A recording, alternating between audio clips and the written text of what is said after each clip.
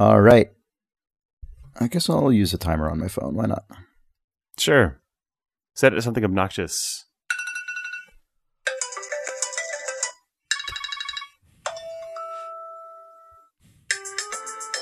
There you go. That's it.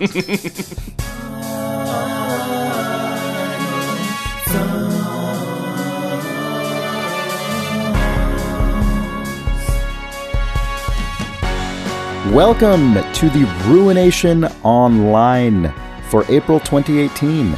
This is the stream and podcast on which we answer questions posed to us by high-tier patrons of our Patreon campaign at patreon.com/idlethumbs. For Idle Thumbs, I'm Chris Remo. I'm Nick Brecken. And I'm Jake Rodkin. And hello. And hello. Hello, everyone. And hello if you're watching us live on Twitch, or still hello if you're not.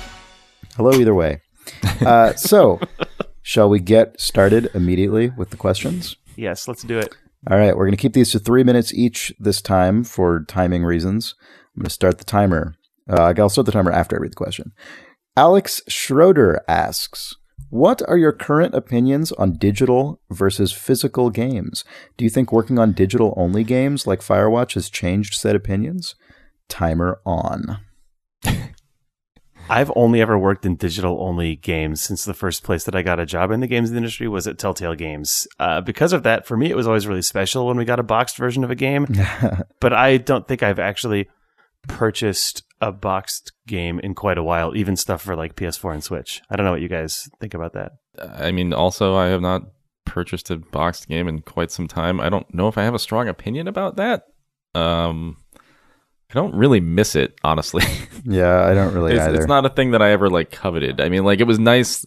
Like I guess if you take it way back to like early PC game box art that like was actually done well with like the map is inside the box and the cool instruction manual, like whatever, like that. Feelies. Yeah, okay, like actually, I have feelies. To like, that I have point, some nostalgia for that. yeah, but the sort of like, yeah. Go ahead. The Jake. two boxed games that I've bought to that point, Nick, in the last like 3 or 4 years are the collector's edition of Thimbleweed Park and of Broken Age, which is literally just old dad versions of the exact game boxes that I had and liked as a kid. Right. So, yeah, Of old dad games. yep. Yeah, I mean, no surprise, but I similarly have, I guess I technically worked on a game that shipped in a box with Bioshock Infinite, but I wasn't there when the game shipped, so that barely even counts. So yeah, I pretty much have only worked on digital stuff as well, and I also don't really like miss it because I guess there's nothing for me to miss as a developer. And also games are just, unlike the other major forms of entertainment, they are intrinsically digital through and through. I mean, films basically are now as well, but I mean, you know, traditionally they were shot on actual film. Games have only ever existed in a completely digital form, video games anyway. So it doesn't feel like there's a lot lost to me, I guess, by losing the boxes. Yeah, that said, even though everything that I've ever made, I think, has been shipped digital first, I still, any of them that ended up having a physical copy, I definitely have one copy of each of those on my shelf. But super fun. From a customer experience standpoint, I don't really mind if people don't own my games as a real thing. Oh, yeah. No, I agree. Yeah, I mean, it's nice to have the memento, I guess just for the same reason it still somehow feels prestigious to like be in a magazine, like a physically printed magazine, as opposed to just the online website of that magazine. You've used up some of the actual physical materials of the earth. Our finite resources have been dedicated to your garbage. Yep. And I mean, obviously that does feel kind of special in a way. So, all right.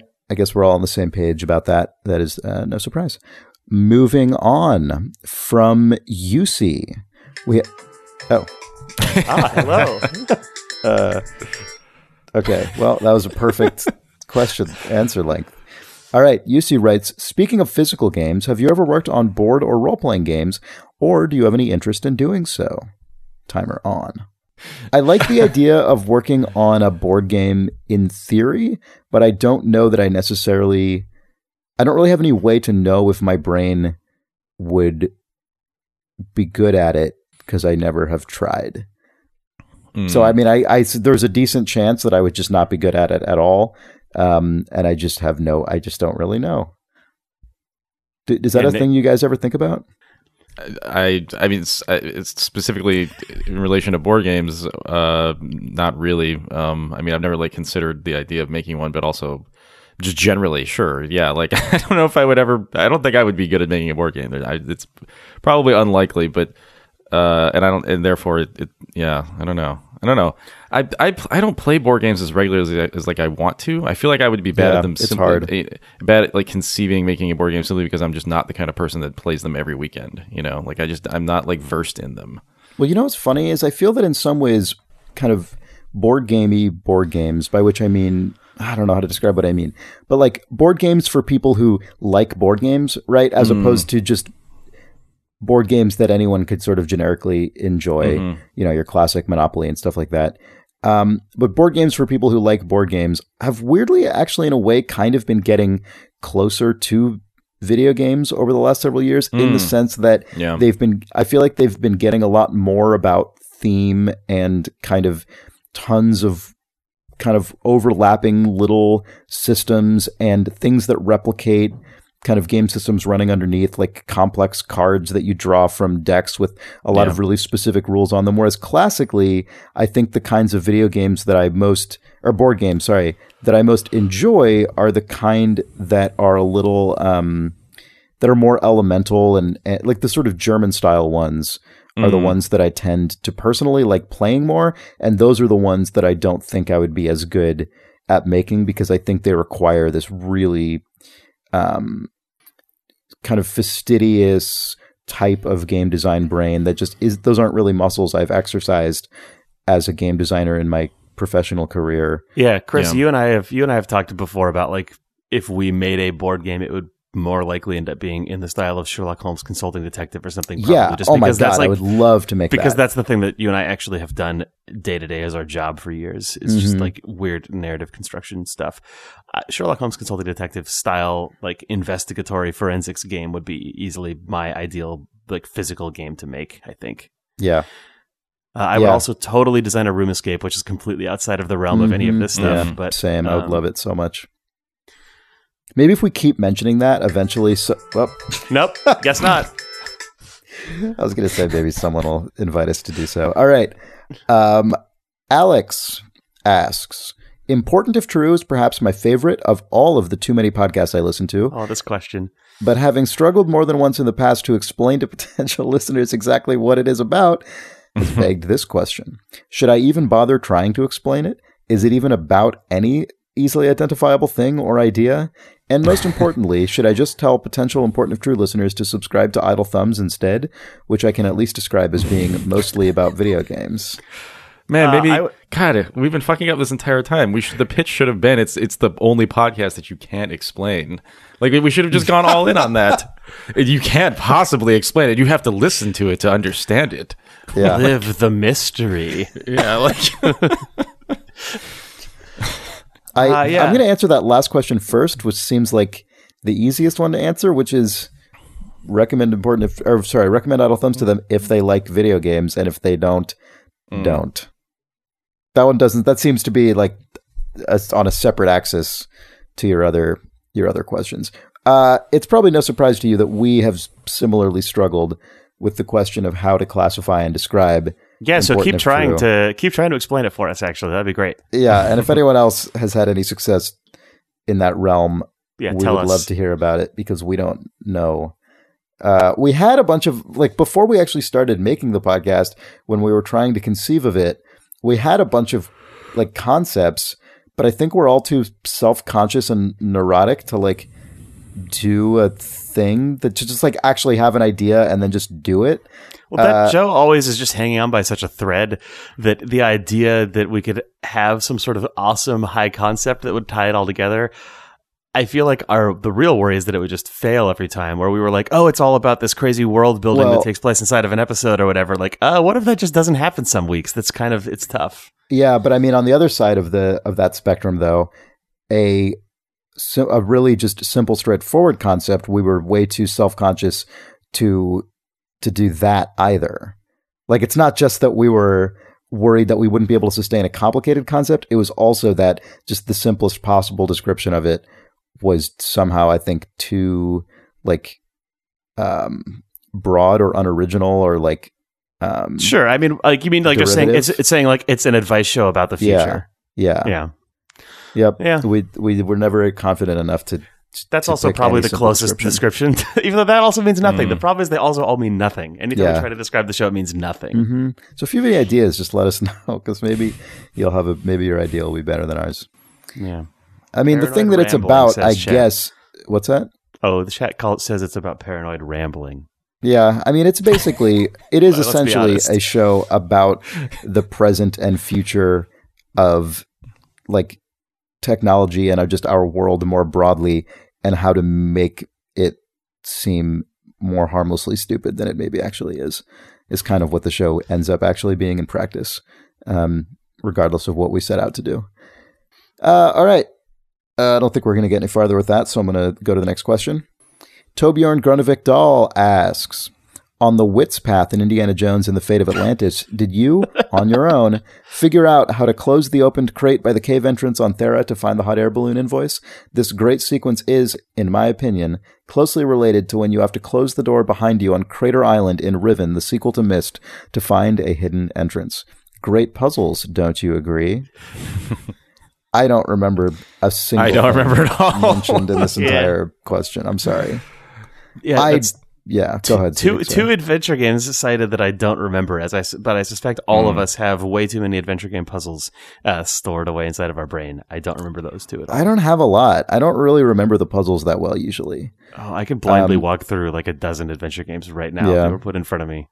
I might be able to if they were in front of me, but I certainly don't have them just bouncing around in the sort of front of my memory. I also don't know that I even ever actually played all the way through the Wits path in Indiana Jones and the Fate of Atlantis. I might have, but I don't remember. But I don't think I liked the non-team path, as stated in a previous Ruination, I believe. I'm happy that we're getting our monthly Indiana Jones and the Fate of Atlantis question, though. I know. Yep. Yeah. Nick, you got anything on any of this? No. I mean, similarly, I do not remember. Yeah, figures. All right. Let's move along. Lurs Bobinson asks, if you could get in a machine that would erase the memories that make you cringe when you remember them, what would you do? Or would you do it? Would you be doomed to repeat the same mistakes by losing those panic-inducing flashbacks? I mean, my brain already is a machine that like causes me to constantly remember these moments and then cringe when I'm doing it. So I would probably actually do this in some cases. I would enable the machine and erase some. So there's some memories that make me cringe that I keep in my brain, or that I appreciate being in my brain because I think they make me a slightly better person by remembering, this was you being like shitty in some way. Keep that in there as a reminder to yourself. It's sort of just self-flagellation over decades. But then there are some that are not really anyone's fault that made me feel like an idiot, kind of just because that's the way the pachinko machine, worked out. And those I would just erase. I would just get rid of those ones. But then, maybe it would happen again. Although if it happened again, you know what? You erased the first instance of it. So you're like, this is a unique experience. And you wouldn't have to be like, well, no, because you would be like, shit, is this the thing that I erased? Am I experiencing a thing that I'm too stupid to catch because I erased it from my brain? Does the machine erase the existence of the machine is the crucial question. Well, if it does, then that means this is a one-time thing. That also means that you, at the exact moment that you were that you'd finished erasing your brain, you cringed and went, fuck, I shouldn't have erased my brain. And then the machine's like, ding, done. And you're like, I wonder why I'm standing near this machine. I wonder what this machine's for. Yeah. Maybe I should plug into it. You sort of trip over the machine and someone sees you and you feel really embarrassed about it. You're like, I'm sorry. It looks like an expensive machine. I don't know what it does. It's probably fine. I'm just going to walk away. And then the you machine Yeah. just says, "Oh, I could erase that memory." And then the genie then you just, never like, leave the room. peeks out from behind the machine and sort of just like temples, like puts his fingertips together and sort of Oh, says, the classic good. genie ex machina. Yeah. Yes. Jin ex machina. What do you guys think? Would you guys utilize this GIF machine? ex machina. The GIF ex machina is you like stumbling over the that machine gets turned and into a eating, GIF. and eating shit. Yeah. While a genie is just in the background fucking cracking up. I would definitely not use this machine. You would not under use any the machine. circumstances. I figured No. you wouldn't. I hate it. The dread You that like would come those- from the knowledge of the machine. Well, I don't like the memories at all, and I obsess over them too much. But I don't think that I would be cured by a Same. Just got you out of having to excavate your brain. Got you out of its potential new cringe-inducing memory. Saved by the bell. All right. Andy Gorman asks, what is your favorite page on ytmnd.com? Oh, definitely Kirby and God. Snoop. Does that Oh, still Kirby exist? and Snoop is classic. It does still exist, I think. I mean, it did at least as of a couple It months definitely ago. does, because I linked when Chris Hecker was launching Spy Party. He was having all these, which went out on Steam early access earlier this week. He had a bunch of these like anxious tweets about how he was about to push the button, and I definitely sent him a punch the keys for God's sake link off of YTMND. Oh man, Oh, isn't that like the second YTMND, or at least it's the? It was like that It's was like the mirror shadow, universe, the mirror yeah, universe one of the original. of You're the yeah. Man Now Dog, yeah, Yeah. But yeah, Kirby and Snoop, the Kirby's. Do you have the Dreamland. URL to that to give to people who maybe are too young to know what you're talking about? I mean, they're YTM. I mean, it's more likely probably at this point that a given person would be familiar with Kirby and Snoop than they would be with YTMND generally. Yeah. I think. Jake, do you have the URL to the Snoop and Kirby YTMND? I definitely do. The easiest way to find it is, well, to go in the show notes, I guess, or you could go to snoopkirby2, the number 2, .ytmnd.com.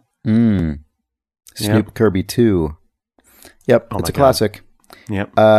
This is one of those questions where if you'd asked me this 10 years ago, I probably would have had basically infinite answers. Yes. You know, I could have just rattled off a ton of YTMNDs, which I guess it's probably worth quickly explaining.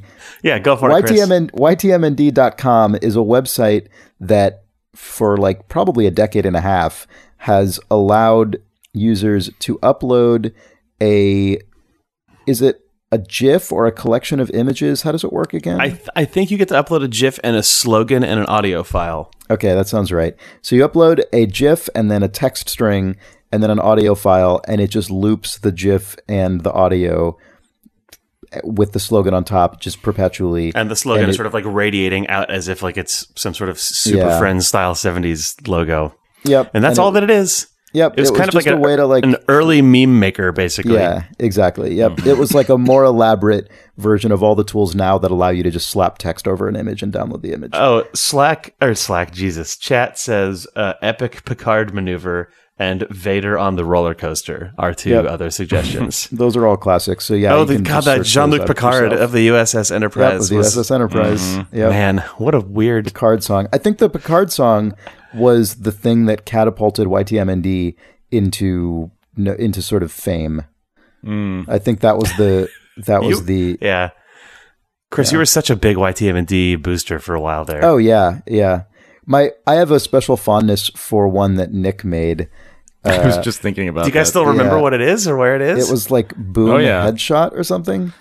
It's Isn't yeah, that what it was? It's a collection of headshots of photos of people's faces that we used that we were sort of game industry professionals, game industry folks that we were just Chris and I working at shacknews.com at the time, and it was just we would have to attach these pictures of these like these little square dorks headshots to these images. And like God, what some of those people I don't even remember their names now, but like they were just like goofy executives or you know, and we would just get used to these Notable same game headshots. designers, Is just seeing them like every week, and yeah, I'll find that YTMND. Yeah. And you set it to like Holst's Mars, I think, or something. Yeah. It was just a stupid joke for Shack News employees, basically. It was a joke for like 4 people on the planet. But I enjoyed it. All right, let's move on. We have another question from Nick Cornick, who says, "You're given the ability to make any single paranormal or mythical creature real. It will only begin to exist once you make your choice. So for however long it takes until someone sees one, you will be the only person to know it is real. Which creature do you choose?" Can you choose an extinct real creature, like the megalodon, to somehow... have you guys ever seen that Twitter thread where some person is like, megalodon is definitely not extinct, it's real, people have seen it, and they end up in this protracted Twitter conversation with 2 of the world's leading experts on like large undersea animals and evolution, being like, no, it's extinct. I'm telling you, like, we've dedicated our lives to this research. The people you were arguing with, we know what we're talking about. And this person's just like, I don't know. I think I've done my research. Now it's time for you to do yours. And so you would prove that person right? You'd prove that Twitter asshole right with your one wish? I don't know. I mean, I would probably bring Ewoks to life to just infuriate people. That's pretty good. Yeah. Did you guys... It occurred to me the other day, do you think it's intentional that Wook-E and Ewok are basically the same 2 syllables, reversed? Oh my God. Yes. Do you know that to be on purpose? I don't know. It just occurred to me. I don't know why I was thinking about this, but the other day I'm like, man, in Star Wars there's 2 different sort of like furry bear dog creature things, and they both are bipedal, and one's big and one's little. I'm not up enough on the exact details of this, but I'm pretty sure that Return of the Jedi was originally going to take place on the Wookiee planet, and then it ended up taking place on the Ewok planet. Oh, and man. instead of being big, they're small. It was. So he literally just went, oh, well, it's going to be Wookiee. I guess it could be Ewok. I'm pretty sure it's probably more nuanced than that, and I'm sure we'll be corrected on it, but I think that might be the gist of it. Yeah. Well... That or it's complete chance, and they're named after like a shitty like renaming of the Miwok Indians, which was the Native American people who lived in the area where they filmed Endor. Oh, well, that's probably it. But I think who's to say? Because the other part is also true. Yeah. Yeah. Also, that would be really rude.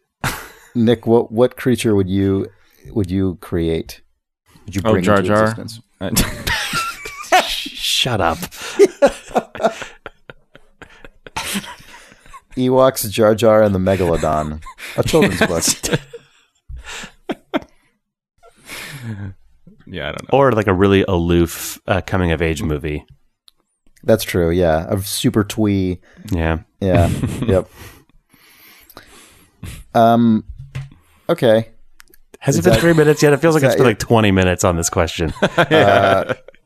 That's your final answer, Nick? Jar Jar Binks? Yes. Yeah, I'm locking that in. Okay, fair enough. Well, good timing. All right. What if Jar Jar was a megalodon? What if Jar Jar was one of us? We have a question from Brian Longton, who says, knowing what we know now from a decade plus of Twitter and Facebook, how would your ideal new social network work differently? Or are they all inherently garbage we'd be better off without? Oh, that one. The second one? Yeah, for sure. Yeah, God, I was thinking about this question earlier. It feels like such a... feels like just an impossible problem, because the thing that makes social networks work is also the thing that ultimately makes them terrible, which is that everyone's on the same one. Yeah. It's man... It would be maybe if a social network existed that didn't have a central feed. I guess that's Facebook. God, if something worked kind of like Twitter, but by default you were actually not following anyone, or like, I guess it's kind of how Mastodon works, because like Mastodon is like a Twitter ripoff, but it has like sort of siloed per server communities that you can follow only the people on that server, or you can join like the Firehose feed, and there's all sorts of ways to segment it off. But at least its design has a lot of frustrating user experience problems because of the fact that it's so segmented. Yeah, I don't know. I don't know. And this is also, unfortunately, a problem that no one with any money or reason to do it will think about, because a good version of this is actually not going to make anyone any money. Mm-hmm. Mm-hmm. Yeah, I mean, case in point here, my ideal, or sort of not my ideal, but my best social network over the last several months has been just a free Slack account with some friends that people can just post in. Yeah, it doesn't chat make Slack rooms. any money, and no one is targeting ads to me through it, and it's just there. I mean, I guess that's Discord is extraordinarily popular for all of these reasons, because it's basically the free Slack that also hooks into video games and voice chat, and is siloed off per server. But unlike Slack, on Discord you have a single login that then you can be invited to or given access to. Yeah. Whereas with Slack, because Slack started off, whatever. I don't need to get it. I don't like that Slack has a completely different user account for every single Slack. I think it's bad, but they're locked into it now, I think. Or maybe it's for enterprise reasons. All this stuff sucks. I don't mind that about Slack. It's fine. I guess I don't really have an opinion about it either way. You're probably right. No, bad. It's fine. I'm sure it's good. It doesn't matter. None of it matters. Nick would just destroy them all. Yeah, Nick would. It's true. Nick would prefer to communicate only through podcasts. Well, I would make Jar Jar real, and then he would join all of the social networks, and then everyone would leave them, and they would ultimately be destroyed. I've been using Twitter a lot less recently, and it's been nice. I keep forgetting about it. I'll go entire days where I forget about it, which doesn't sound remarkable, but is a new thing for me. Oh, there it goes. Yeah. All right. We have a question from Stephen Norrie, who says, many months ago, I set myself the task of listening to all the music in alphabetical order on the fully loaded 128 gigabyte SD card I have in my car, as I'd got into the habit of only listening to a handful of the albums from it. A few weeks in, while stuck in some of the very bad later Black Sabbath albums, I realized this was a horrible mistake, but have stuck with it, and now I am nearing the end of the letter T, with the end nearly in sight. Have you ever decided to do some arduous task, immediately regretted it, but carried on to complete it regardless? How are those cold shower cappers going, Chris? You know what's funny is that is totally the that's a good illustrative example for me, because the thing that Stephen Norrie describes is actually something I'm very susceptible to, which is that once I've decided to do a given thing, I will see it through. The cold shower capper is the total opposite, which is the thing I am not good at, which is developing an ongoing habit that I have to self kind of enforce just on an ongoing basis. So they're kind of very different things for some reason, which is that the cold shower capper never has a kind of success or completion state. It just is a thing that I have to do as a habit forever. Right. Whereas the listen to all the music in alphabetical order on this 128 gigabyte SD card is a one-time task that I will complete. So yeah, I have certainly done this a lot. As is always the case with me, I struggle to come up with very specific examples, but it's the kind of thing I frequently do. Nick, how do you feel about this? I mean, I don't think that I do. I'm you don't trying set yourself arduous tasks? I mean, I sometimes probably. I don't know. I'm trying to think of an example that would fit this. I mean, this is sort of like a frivolous arduous task, which I can't really relate to. Like I don't only serious arduous tasks. I mean, I mean that's a better way to be if so.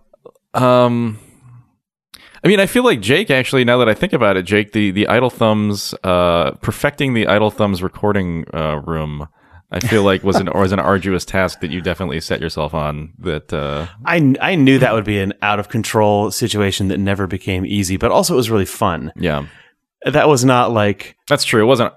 Well, I mean, I assume that listening to music is also fun. He probably thought it was going to be fun, but the Thumb Studio never turned into like. Drudgery. I resent having to go into this weird room. I always liked it. I'm a bad person in that usually when things get really difficult, I stop doing them. I mean, that's not true if it's like work or like real life related, but if I embark on some wacky idea and I'm like, oh, this is stupid, I generally don't do it. I mean, that said, we probably should have stopped those Patreon postcards like month 2. There you go. You found it. You found the horrible true answer. All right. Well, can't. I mean, the thing is, I also really like those Patreon postcards. I do too. They're just really difficult. So much more impossible to make than I thought they would be. Yep. We should have known better. All right. Tom Grundy asks, which genre is better, sci-fi or fantasy? Oh my God. Chris, start that timer. We're going to need the full 3 minutes for this one. I started it. The timer is active. You're at 250 right now. 249. Jeez. If this timer completes before this answer has been satisfactorily answered, you die. That's sci-fi. Sci-fi's better. I feel like we need to get hyped up about this answer, Chris. Could you provide some hype music? Oh, can I? Maybe some like... Which is better, sci-fi or fantasy? Well, first let's hear sci-fi. Okay, there it is. Yeah. Science fiction. Yeah, I like sci-fi. Grounded in reality. Nick likes sci-fi based on this. I think I like it. That said, what about the world of fantasy? Pastoral. Dreamlike. Yeah, I like this too. This is nice. Nick also likes this. But how could it be? How could one Nick of them like has both? to be better? That's just how things work. One of them must be declared the winner. Sci-fi. Jesus. SL128 says, last month, I paid $15 to ask a question, but reduced the pledge to my normal level after getting charged. I'm still able to post here for some reason. Will you answer this question anyway? We will, because it's on the document. I don't know why that is true, but I guess something is wrong. That's fine. I'm not really bothered by it. I'm glad you hacked Patreon. Yeah, I'm glad you hacked us. We're doing a pretty good job hacking ourselves right now. Yeah. Yeah, SL128, can you, bullshit. who has hacked us, tell us why Nick Brecken is a robot? Yeah, can you hack into our audio we have a question for you. settings? And, yeah. That would be a more useful hack to us. I mean, I'm perfectly happy that you hacked our sort of question answering post, but it would be way more useful if you could hack Nick to just be a human being. Although I guess at the point that you're hacking Nick, you're sort of, we're acknowledging that he's a robot. We're implying that I am a robot always. Yeah. Yeah. Science fiction. I just love it. Yeah, I don't know. I'm fine with this person asking a question. Sure. Doesn't bother me. Okay, next question. I mean, I don't know. What am I going to do about it? All right. Ian McNichol asks, what is your favorite pair of shoes and or brand of shoes? My favorite pair of shoes is the Red Wing boots that I own, but my favorite brand of shoes is probably Converse and the Converse All-Star, of which I've worn pairs of since I was like 12. Nick. There you go. Real answer. I have a pair of Nike running shoes that I like. I don't know. There you go. Nike. Yeah. Nice. Nike. I don't know that I have a specific favorite pair of shoes, but I like Clark's shoes. Those tends to be when I just need a new pair of just daily shoes. I buy a pair of Clark's. I like them. Cool. Yeah, exciting answers from us. So no one here was going to list like, like the gun boots, the soldier shoes that allow you to rocket jump without taking damage. You just did. It's my favorite shoes. Yeah. No. And Team Fortress? Yeah. It's a good answer. Da da da. All right. We have a question from DB who writes, Idle Thumbs is commonly known as the bad boy of gaming podcasts. So what petty crimes have you ever committed and gotten away with? Are we known as the bad boy of gaming podcast? We must be. It was in quotes. So someone paid money to tell us this, Nick. So it's gotta be true. All right. Yeah.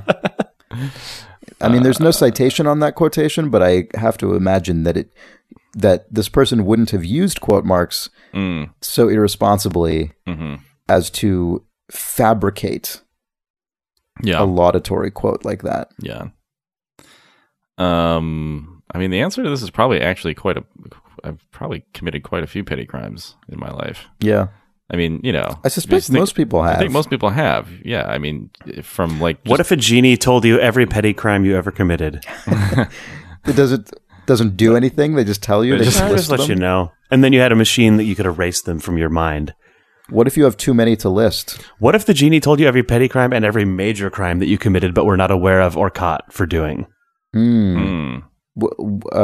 Like you are the reason that these 3 people died and you just didn't know it because, you tapped your brake at a red light and whatever else happened after that. See, what if man. So what if the genie just created like a traffic safety video, like when you're in driver's ed? What if you were forced to watch a red asphalt video, but it was of all of the things that you your wake?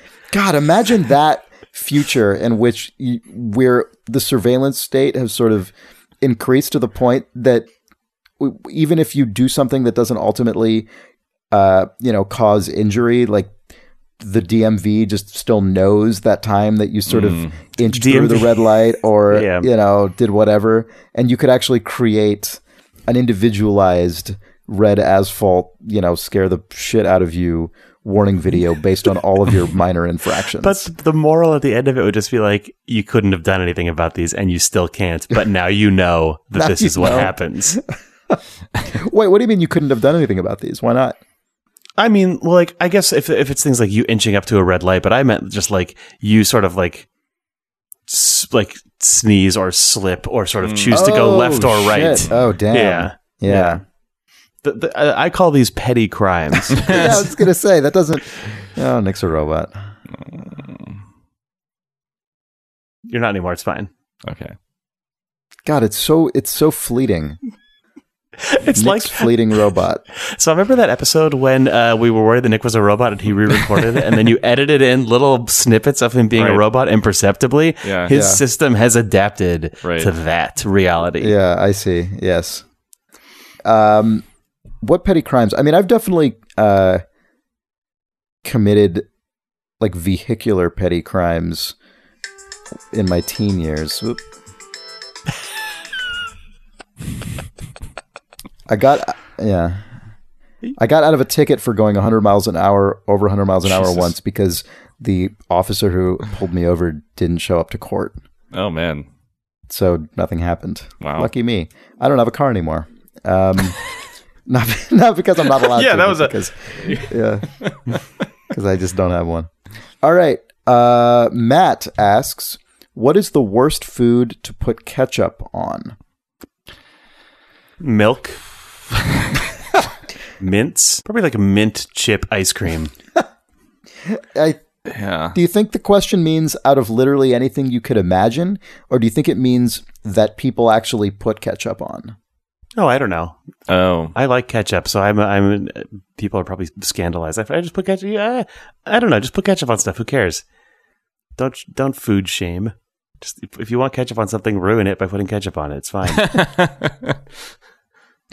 Well, now I can't. Now I feel bad answering this question. Now Jake has soiled the ground. Yeah, it's true. With ketchup.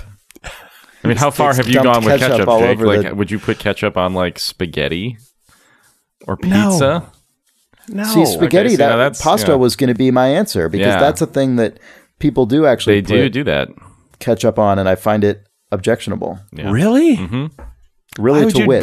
Why would you put ketchup on pasta? It already is like, I assume people are doing it on tomato-based, like, or is it just like you make noodles and you just put ketchup on it? No, I think instead of pasta sauce. Is that like a cost thing? In which case, that's like you just have to. That just has to be okay. I mean, it might be cost, but it might also just be cultural because I know that in Australia, ketchup is actually referred to as tomato sauce. Mm-hmm. Oh no! I mean, I assume that doesn't mean that they put it on literally everything that we put tomato sauce on, but I just know Or that just like red sauce. I've heard it referred to as red sauce.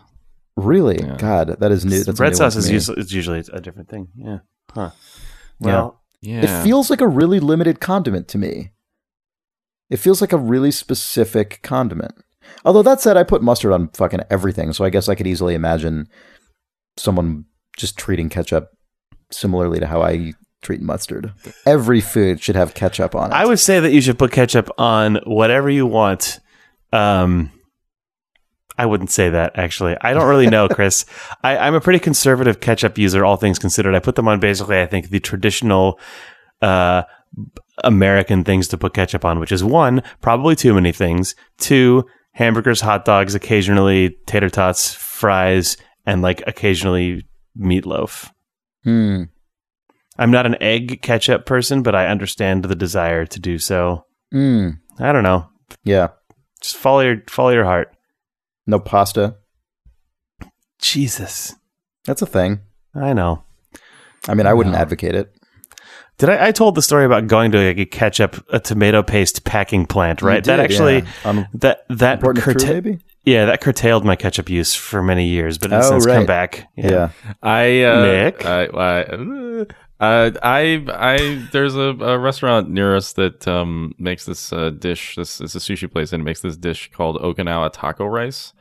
That is basically like you just like if you made all of the fixins for like an average weekday like taco night, but then they just throw it in a bowl with rice, and then they dump like a somewhat spiced ketchup, and it's basically just ketchup on top of it. And I did not expect that I would like that, but I fucking love it. It's delicious and just gross. Nice. Yeah. That's cool. There's a dish that I think I might have actually recommended on An Important If True that's a sort of Chinese comfort food, kind of scrambled eggs and ketchup dish that I actually really like. It's totally outside of my normal, relatively ketchup averse zone, but it's really good. It's from the New York Times Magazine. Anyway, we kind of answered that question in the reverse, but what are you going to do? Okay, moving on. We have a question from Mickey P, who asks, how much do you assume an overlap between Important If True listeners and Idle Thumbs listeners? It seems to me most people would listen to both, but maybe you operate under different assumptions? It seems like there is a large overlap, but I don't know. I mean, obviously at the beginning the overlap was 1-to-1, but I think some people who like Idle Thumbs just do not give a shit about Important If True. And there's also a lot of people who listen to Important If True at this point who I think would have no desire to listen to a video game podcast, which I think is really cool. Yep. That's definitely that is sort of slowly but increasingly happening, that as the Important If True audience grows, it's growing in a sort of direction different than Idle Thumbs from a sort of why people come to the show. Mm-hmm. Yeah, that's definitely true. And I'm sure Idle Thumbs' listenership is shrinking over time as we do it monthly and get worse at it, it seems like. Yeah, probably also sadly true. Yeah, I mean, as you say, when we started, I'm sure it was pretty 1-to-1. I mean, When we started, it wasn't 1-to-1. It was more that Important If True was just a subset of Idle Thumbs listeners. Just some Idle Thumbs people listen to Important If True. But it's become pretty clear that the Important If True audience has grown, which makes sense because, obviously there are, like, if you found Important If True organically, not through Idle Thumbs, there's no particular reason you would then also start listening to a video game podcast, unless that just also happened to be something you like. There's definitely still more people listen to Idle Thumbs, which makes sense because it's been around for almost a decade at this point. And more people care about video games than about parentheses undefined error when trying to pitch or describe the other shows to each other. Yeah. Well, that pretty much answers that question, I think. Michael Jakes asks, are you fans of Studio Ghibli? Is it Ghibli or Ghibli? Couldn't say. Not big enough of a fan. It's Ghibli, but I don't know. Ghibli? Studio Ghibli? Michael Jakes asks, are you fans of Studio Ghibli? What is your favorite of their films? I would say I like Studio Ghibli a lot. But I would stop short of calling myself a fan, not because I don't appreciate their films, of which I've loved every one I've seen, but because I haven't actually seen all of them, and I feel like if I were to call myself a fan, I probably should have actually gone back and like filled in all the gaps. Like I have never seen My Neighbor Totoro, for instance. Oh man, it's good. I'm sure it is. I definitely have not intentionally not watched it. I think there are just a few others I've never seen, but all the ones I have seen, I've really liked. Yeah. Yeah, I don't have a favorite either. And for the exact same, not even for the exact same reason as Chris has said, I like a lot of the Miyazaki movies a lot, but I don't think any individual one has jumped out at me so much that it stuck with me for years and years above the rest. But I do love all of them a lot. And whenever I rewatch one of them, it's a good experience.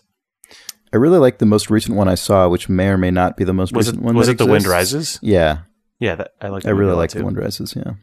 Spirited I think Away the first one Spirited Away, Nick? Yeah, I think that might be my favorite of the ones that I've seen. Yeah. What's funny is when I saw that one, I wasn't as into it, and I think I've liked it more as it is sat in my memory, and I should watch it again. I think when I first saw it, I just found it to be almost like too abstract and kind of. You would like it now, I think. I suspect I would, yeah. I think the first one I saw ever was Princess Mononoke, because I think I actually probably have just seen all the ones that have actually come out since then. In other words, I haven't seen any of the ones older than when I started watching movies by them. So I've pretty much seen them when they've come out, So I guess that's it for me. And I've liked all of them. All right. Thomas Caskey says, I will be visiting San Francisco and the United States of America for the first time as I got a WWDC ticket. What is something you love that you feel is very San Francisco? Fisherman's Wharf. Just love it. Yeah, you just love it? You love it? Don't go to Fisherman's Wharf. I mean, it's less. Oh, sorry. Go ahead, Nick. He's less asking for question or for recommendations generally, and more saying what is the most San Francisco thing, which I think is a different. I mean, this is the cheesiest, most obvious answer that is literally like the cliche thing about San Francisco, but you could ride a cable car. It's actually legitimately fun. Yeah. It's a thing you can just do. I mean, it's like depending on where you get on, you might have to stand in a line, which is annoying. So maybe take the California line rather than the Powell line, because the Powell line, if you get on at Powell, which is where it starts, or Powell and Market is where it starts. You have to wait in line like a theme park ride, basically. Yeah, there's always just dozens and dozens and dozens of people waiting, and it's a real pain in the ass. But the California line, which starts several blocks down at like California and Battery or something, which is also right at Market, it's that is actually basically a commuter line. Like there's the people who take that line are pretty much people who work in the financial district, and so there isn't really a tourist line, and you can pretty much always just get on. Sarah and I took that one the other day. And it's easy and fun. And the cars are the same, so it doesn't matter which one you take. It's fun that you recommended a cable car, because I mean, I think in that tradition of things that seem touristy but are legitimately great and worth doing if you have the time, walk across the Golden Gate Bridge. It rules. Go to Alcatraz. That's true. Alcatraz also actually good. But all three of those things seem like iconic tourist things. Yeah. But they're actually like good experiences. They take a lot of time. Going all the way out to the Golden Gate Bridge or going out to Alcatraz, each of those could take like at least a quarter of one of your days. So, use them sparingly. Whereas the cable car, if you're in town for WWDC, which is the Apple Developers Conference, you're already near the cable cars. So that's easy. That's true. That's a good point. But yeah, those are the tourist things that I think are actually worth doing and are great. Cool. All right. Well, those are all the questions that we have written down on this piece of paper here. So, actually, you know what? I should go to the Patreon page and see if I think there's at least one straggler. Let's get that straggler. Let's not forget. Do you have access to the straggler, Jake? Because the straggler. Can you access the straggler? Can you hack the straggler? I'm getting there. I'm almost there. I might almost be at the straggler. I think I might beat you to the straggler if you're not already at the straggler. Ruination tomorrow, is that where it is? I found it. I found the straggler. Ask me Ruination questions. Daniel says, you guys are broadcasting right now, so I'm sure this will not get read. Ha, shows what you know, Daniel, idiot. But on the last podcast, what were you guys referring to when you mentioned the tech corner that Nick poo-pooed? So I fastidiously edited out any specific details about that, just to protect all involved. But that was basically just a thing where a person who listened to Idle Thumbs many, many years ago, I don't even remember the specifics, but they wrote in about tech advice for some, I don't remember why. I don't remember what some prompted it. Reason. It's just a really pointless email. I genuinely don't remember the circumstances anymore. Yeah, I don't either. I was trying to find the episode, but our show notes for those early episodes, I always wrote them to fit the old website where the entire episode description could only be 4 lines of text, and the games list could also only be 6 lines of text. So it never gets mentioned. You cannot text search it. All right. Well, the answer is we don't really remember the specifics of it, other than someone wrote in with tech advice, probably because we must have mentioned that something was going wrong, or that we didn't understand something or needed help with something. I assume that must have been the case. Similarly, if you know how to keep Nick from turning into a robot voice when recording with Zencastr, go ahead and write in, and maybe Nick will make fun of you. But if you fix the problem, maybe he won't. Maybe he still will. Who knows? And that's it. I think that's all we have here on this month's episode of the Idle Thumbs Ruination Online. Thank you for joining us, and if you asked a question, thank you for backing our Patreon at the level that entitles you to do so. You can head over to patreon.com/idlethumbs if you want more information on that. Otherwise, we will be back probably in a couple weeks with another episode of the Idle Thumbs video game podcast on this feed. And if you have questions for that podcast, you can send those to questions@idlethumbs.net, and we will address them.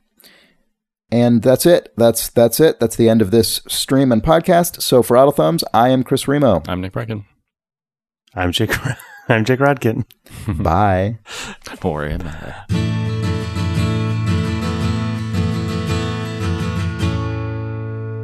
Bye. Thanks for stopping by.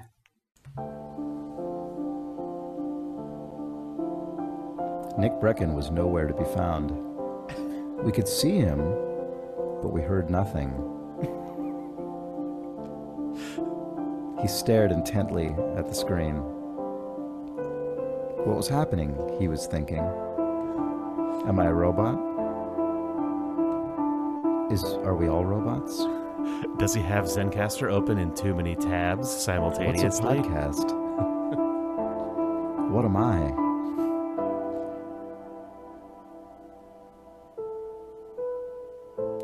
No answers were forthcoming. Bye. Oh, there he is. Oh, Jesus. That was really strange to join a call and just immediately someone is saying bye, like piano Thanks music for behind. stopping by.